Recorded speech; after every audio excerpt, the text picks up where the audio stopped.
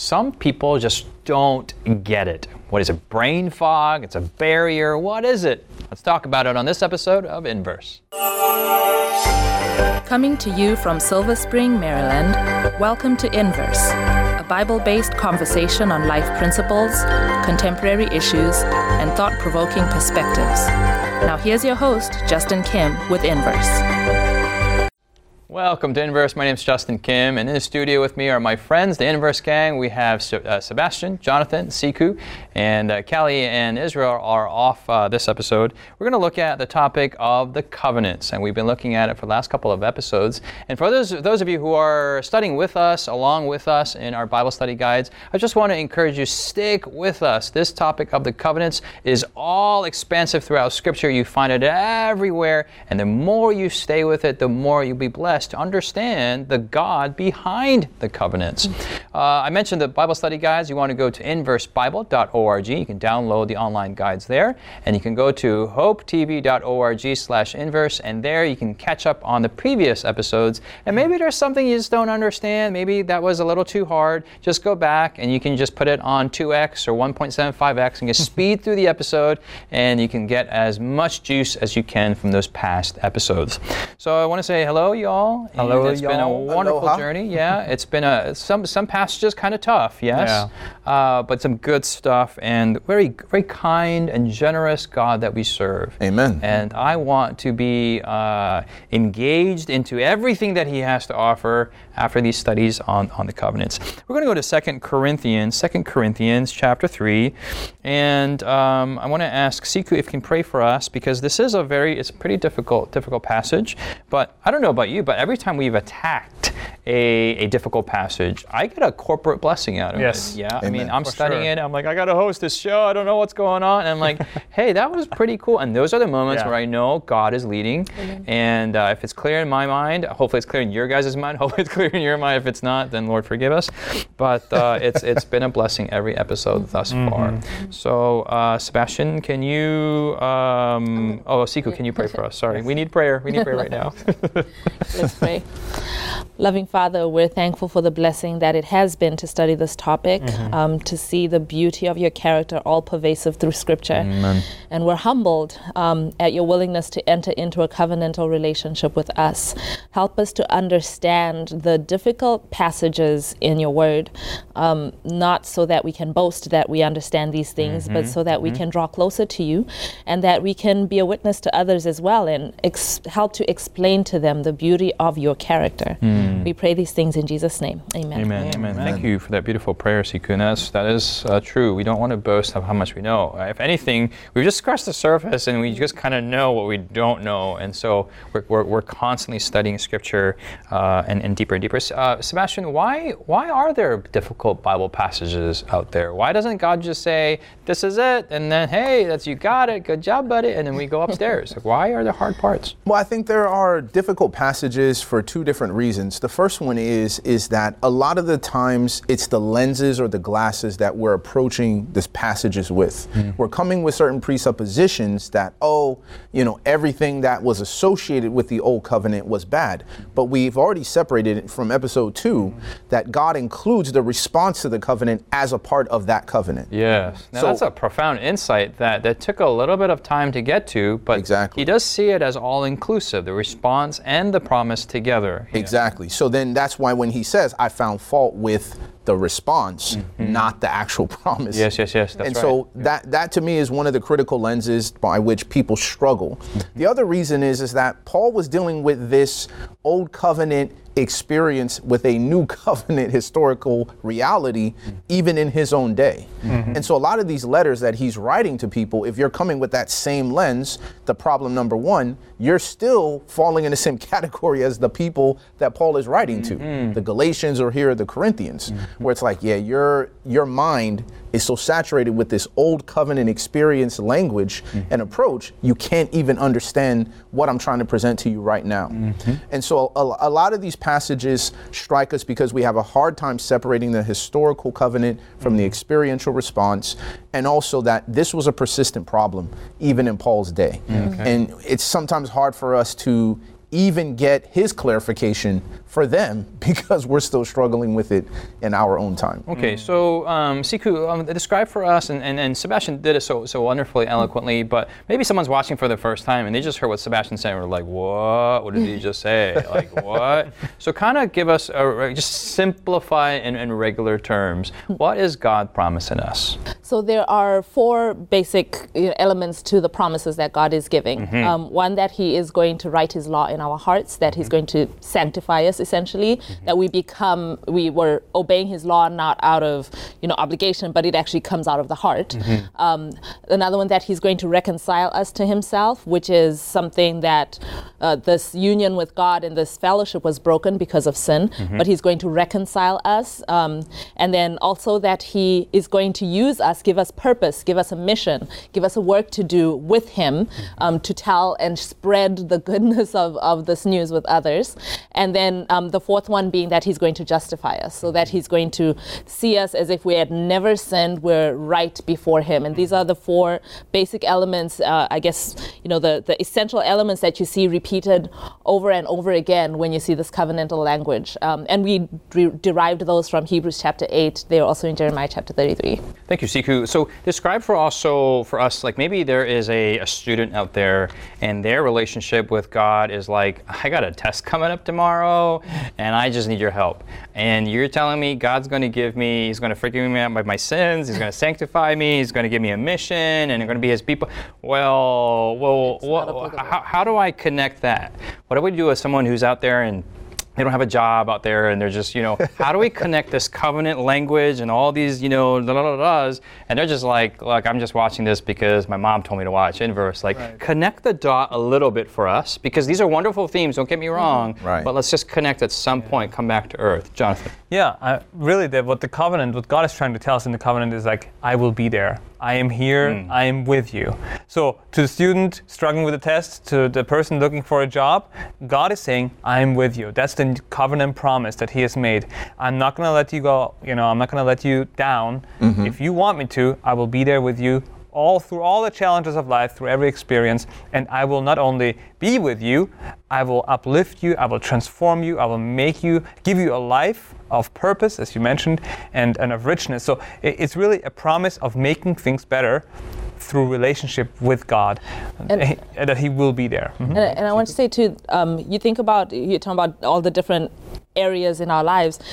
The Bible is full of promises and instructions dealing with every single aspect of our lives. Relationships, your employment, just you think about the area of what you're going to eat, how you're going to dress. Family. Think of the area in your life, and the Bible has promises and instructions on all those things. Yeah. The covenants, thinking about the covenant that God wants to make with these people, these promises cover all of that stuff. Yeah. So everything that God says you need to do or you need to be, what the covenant says is, I will do this in you. Right? And the experience is learning how to rest in God, working that out in my life. That's right. And that's what the covenant is about. So in my education, he wants you to be the head and not the tail. You need to, be diligent in all of your labors. But how do I do that? I just want to watch Netflix.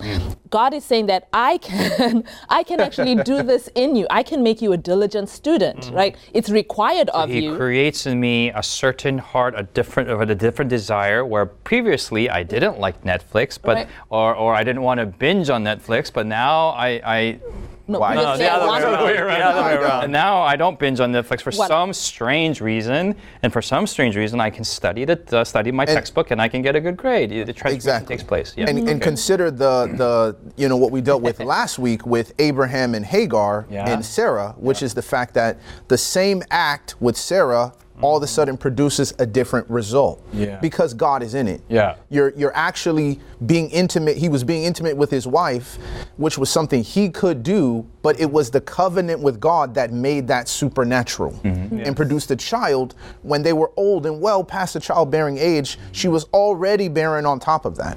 So in the same sense, you go and study the books, even though you've struggled with organic chemistry, even though you've struggled with English and writing the papers, even though you struggled to lose the weight and exercise, you still go to the gym and say, well, I'm going to do my little 5 minutes. And all of a sudden, this similar act of just showing up, being present, God is able to kind of come in there and do something supernatural through this, almost super normal act. That was nothing unique, but because you're in a covenant relationship, He does something above and I'm glad we kind of came down and came down and got some gas, and now you got to take off and go on again. Let's go to 2 Corinthians chapter 3, verse 7. Chapter 3, verse 7. And Jonathan, if you can read that for us. And let's take it slow, section by section there. It says here, but if the ministry of death, written and engraved on stones, was glorious, so that the children of Israel could not look steadily at the face of Moses because of the glory of his countenance, which glory was passing away, how will the ministry of the Spirit not be more glorious? For if the ministry of condemnation had glory, the ministry of righteousness exceeds much more in glory. Okay, stop there. Okay, let's kind of just take it slow. And what does that mean? What's going on there? Well, he's referencing back earlier in the chapter in 2 Corinthians chapter 3, beginning in verse 6, he's talking about this ministry of the Spirit versus the letter, referring to the new covenant. So you see in verse 6, he says, who also made us sufficient as ministers of the new covenant, not of the letter, but of the Spirit. For the letter kills, but the Spirit gives life. Okay. So now we're dealing with the letter versus the Spirit of this new covenant, right? And so Paul is now saying but if the ministry of death, written and engraved on stones, was glorious. So he's dealing with what people may think on the surface, he's talking about the old covenant, right? He's referring to the historical old covenant, and that is the problem here, right? This was this ministry of death. But Paul is actually referencing, going back to the previous, the Spirit versus the letter, and again bringing out this historical versus this experiential response. So he's starting and saying, well, this was glorious, so that the children of Israel could not look steadfastly on the face of Moses because of the glory of his countenance, which glory was passing away. So this was Moses receiving that covenant from God in that original experience on Mount Sinai. And so I know this is getting super long-winded, but try to bring it down and crystallize it. Essentially, he's trying to start us down this path of making sure we're separating the historical covenant in the old one, as well as the old response and what was happening at that time. But there was a certain glory that was present there. Okay. His point. Okay, Jonathan? Oh, okay. Yeah, well, I was going to say it's quite similar here. Paul is trying to differentiate. There is a way to look at the covenant, at the laws, and all these things in a certain way. The letter, okay, I'll do all these things. And there's a way to look at it through the Spirit, that the Holy Spirit can perform all these things in you. And so this is the distinction that he's trying to make here as he sets us up for the remainder of this chapter. Okay. So we still have yet to go up to Mount Sinai, and then Moses is going to glow, so stay with us after the break. Has Inverse been a blessing to you? Do you have questions, comments, or feedback you'd like to leave us? Find us on social media by searching Inverse Bible on Facebook, Twitter, Instagram, or YouTube. While there, join us, like us, heart us, thumbs up us. Our handle again is Inverse Bible, no spaces. Now, back to the discussion. Welcome back. We are in 2 Corinthians chapter 3, and we're looking at the ministry of death that Paul talks about in verse 7. That kind of sounds kind of scary, verse 7. But in verse 7, if the ministry of death written and graven on stones, what is this? This is what covenant are we talking about here? This is the historically old covenant, written on stones. This is found in Mount Sinai. Delivered by Moses. What Paul is talking about here is if the old covenant, if the Ten Commandments came down and you could see the glory on Moses' face, right? If the old covenant can do that, how much more the new covenant, which is supposed to be the fulfillment of which the old covenant points to, right? That's what he's talking to, and at least as I read this. So verse 8, how will the ministry of the Spirit not be more glorious? For if the ministry of condemnation had glory, right? If this is old covenant that pointed to the dying and the curses and the old covenant, if this produces this much glory, how much more the covenant that brings life? That's verse 10. For even what was made glorious had no glory in this respect because of the glory that excels. For what is passing passing away is glorious, what remains much more is what remains is much more glorious. Therefore, since we have such hope, we use great boldness of speech, unlike Moses, who put a veil over his face, that the children of Israel could not look steadily at the end of what was passing away, but their minds were blinded. So we look here that he's using this veil as an illustration that back in Mount Sinai, the children of Israel couldn't get it. Yeah? So that they couldn't see the glory of what God was trying to convey. A veil was in the way. Right. What is this veil? What is this barrier? I think we have to establish here that they could have gotten it. Okay, yeah. We established this in previous episodes that at Mount Sinai, this covenant was the new covenant, was always the covenant that God wanted to have with his people. But their response was off, right? And so the veil here really comes down to, if we can go to chapter 4, verse 4, I think Paul gives us the answer here. He talks in verse 3 actually, but even if our gospel is veiled, it is veiled to those who are perishing, whose minds the God of this age, Satan, has blinded, who do not believe. So it comes down to the problem between an old and new covenant experience is believing, is trusting. Who do I trust? Self or God? And so it is this disbelief, it's trust in self that veils it, and you can't get it. Yes. You can't get it without believing. Yeah. Right. And in verse 4, back to chapter 3, verse 14, talking about their minds being blinded, you know, that same language. For until this day, the same veil remains unlifted in the reading of the Old Testament because the veil is taken away in Christ. So if we're saying that in the Old Testament, they could have come to an understanding that the veil could have been lifted, it would have been lifted the exact same way in Christ. So that an understanding of what God was promising to do in the covenant could only clearly be seen in the face of Jesus Christ, in the light of what God promised all the way from Genesis chapter 3 verse 15. Right? So Jesus as the ultimate solution to bring in this reconciliation, to bring in justification and sanctification, all these things. Jesus is central to all of that, and without accepting that I cannot do it in my own strength, I cannot atone for my own sins, I cannot pay for all the wrong that I've done, that I need a savior, without acknowledging that, then I'm stuck in thinking that I need to do something, I can possibly do something. But in Jesus Christ, in recognizing that I need a savior, that something external to me has to come in and make this all possible, that's how the veil is lifted up. This happens to us every single day in reading really any part of the Bible verse, right? Whether it's the New Testament or Old Testament. And we've talked about this many times in previous episodes, where the Bible says simply, be good. Right? Be good. Or you will be good. Right. You will be good.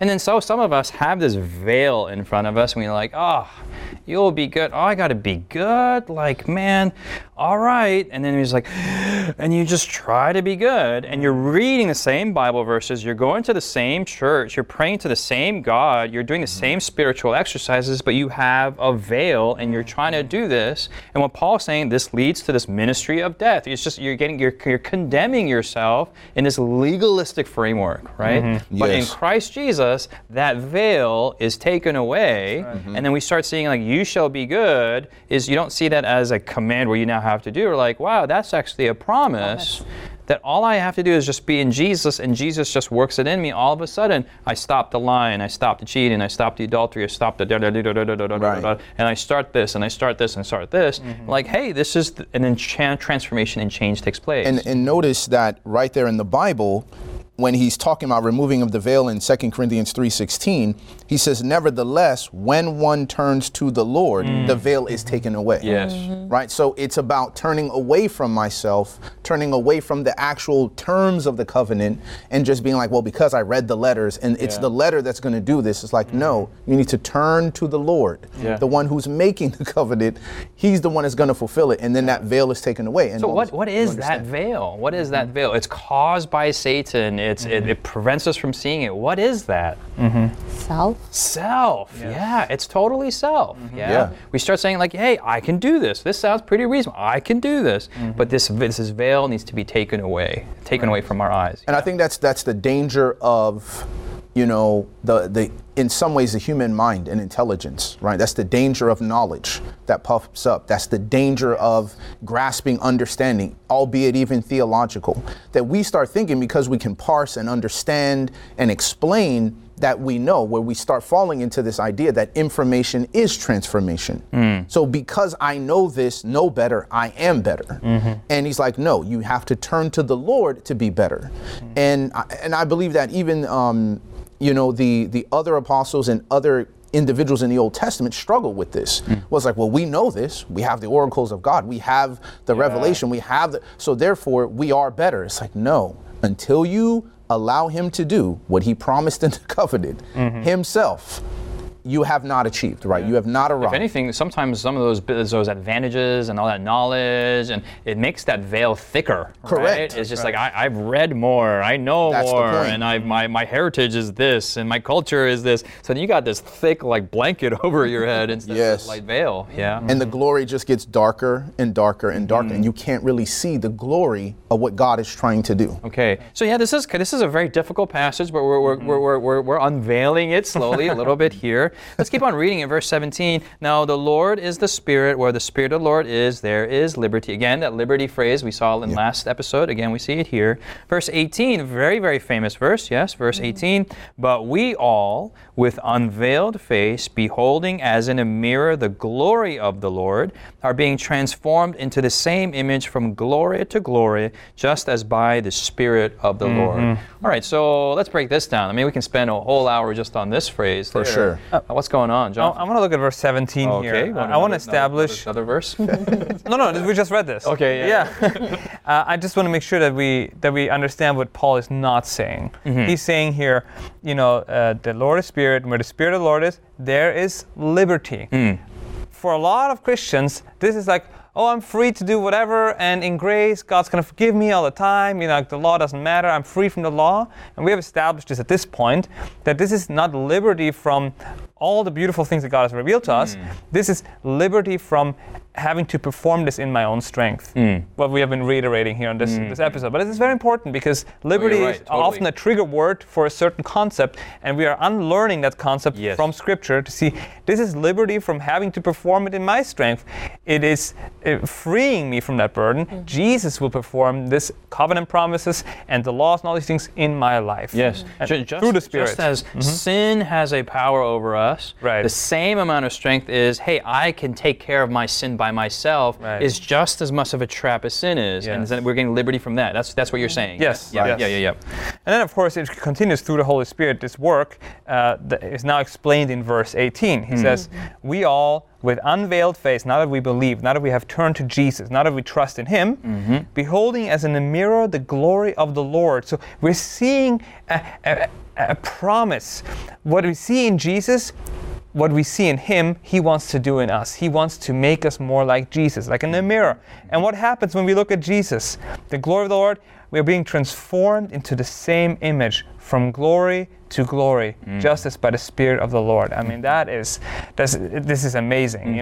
You look to Jesus, you trust in Him for salvation, you trust in Him for faithfulness. It is His faithfulness in us, in Him for righteousness. You look at His life, and He will transform your life. You will become more and more like Him in character and in actions and in words. It's just you become a reflection of Jesus to this world. I mean, is there anything better? Amen. Right. Sebastian? And I just think that it really causes us to see that in that new covenant of what He was promising with those four things of, I'm going to write my law in your heart, and you're going to be my people, and you're going to help other people and teach your neighbor. You don't have to say that to know the Lord.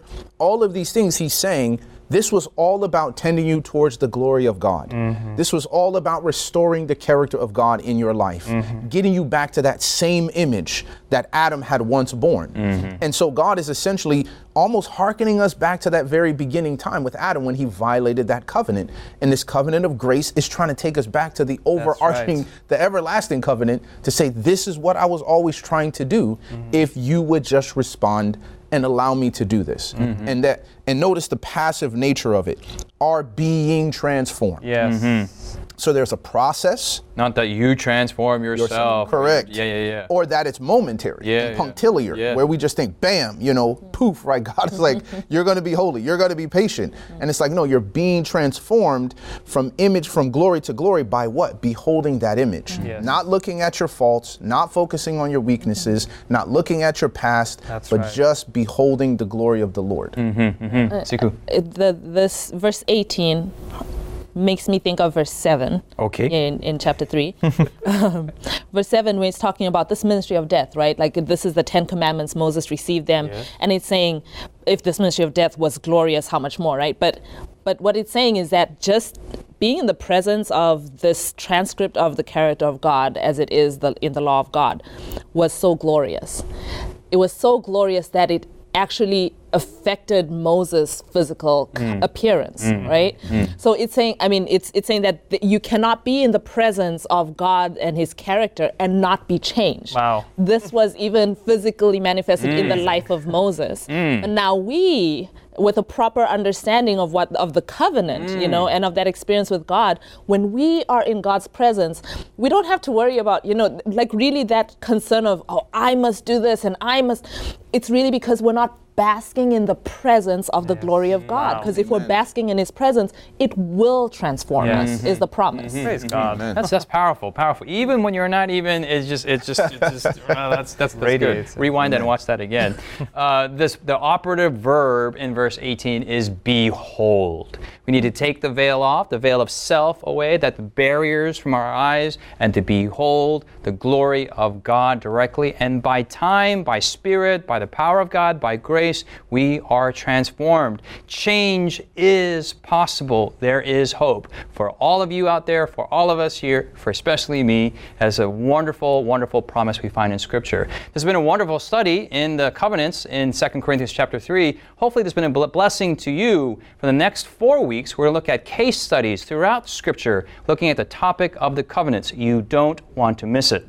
Thanks so much for being part of our conversation. We want to see you here next week, here on Inverse. God bless you guys.